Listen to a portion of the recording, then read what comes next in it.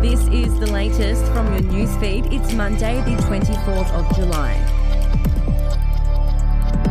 Many Australians living with chronic pain are continuing to put off dental care, eye checks and even cancer screenings, saying that the rising cost of treatments and medications has them neglecting other areas of their health. 1 in 2 who responded to the latest National Pain Survey released on Monday also said they had thought of suicide in the past year because of their chronic pain. National volunteer advocacy group Chronic Pain Australia says it surveyed almost 3,000 adults who are living with the condition or are carers. A young couple have become the latest innocent victims of a shooting on Sydney's streets, caught in the crossfire of gunfire which left a man on life support as politicians become embroiled in a war of words over what can be done to stop the violence. Police say the shooting in an industrial area of Greenacre on Sunday morning has the hallmarks of the hits that have become common in Sydney's gang war in recent years, except for one thing. None of the victims have known links to organised crime or criminal records.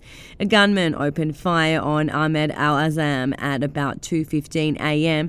as he sat parked in a silver Toyota on Mayvick Street, hitting him multiple times, including in the head.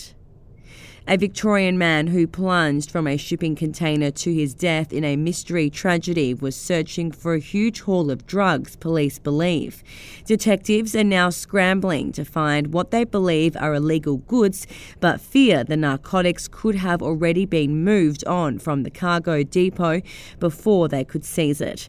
Transport company boss Troy Kellett died after falling several metres from a shipping container in Adelaide at 12:30 a.m. on Sunday the 9th of July.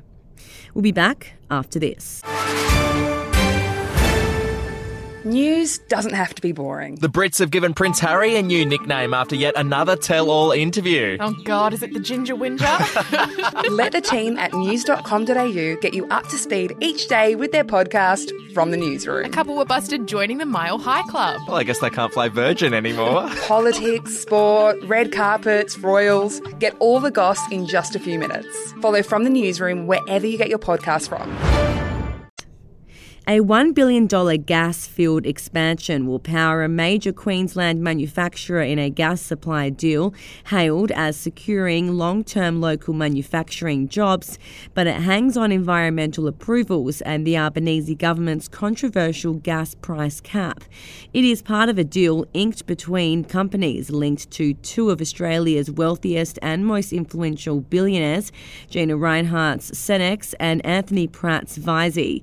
Under the deal, Senex's Atlas gas field expansion in the Surat Basin will supply Visy's packaging and recycling manufacturing operations in Queensland for 10 years from January 2026. And Port Adelaide star Willie Rioli is hurting after being subjected to racist abuse following Saturday's 2-point thriller against Collingwood, says the Powers chief executive. Matthew Richardson said the club was committed to helping an AFL investigation into the incident, which saw Rioli targeted by abuse in social media messages after the game late on Saturday night. Richardson on Sunday told football fans, "We just need to be better." We'll have another update to your newsfeed tomorrow.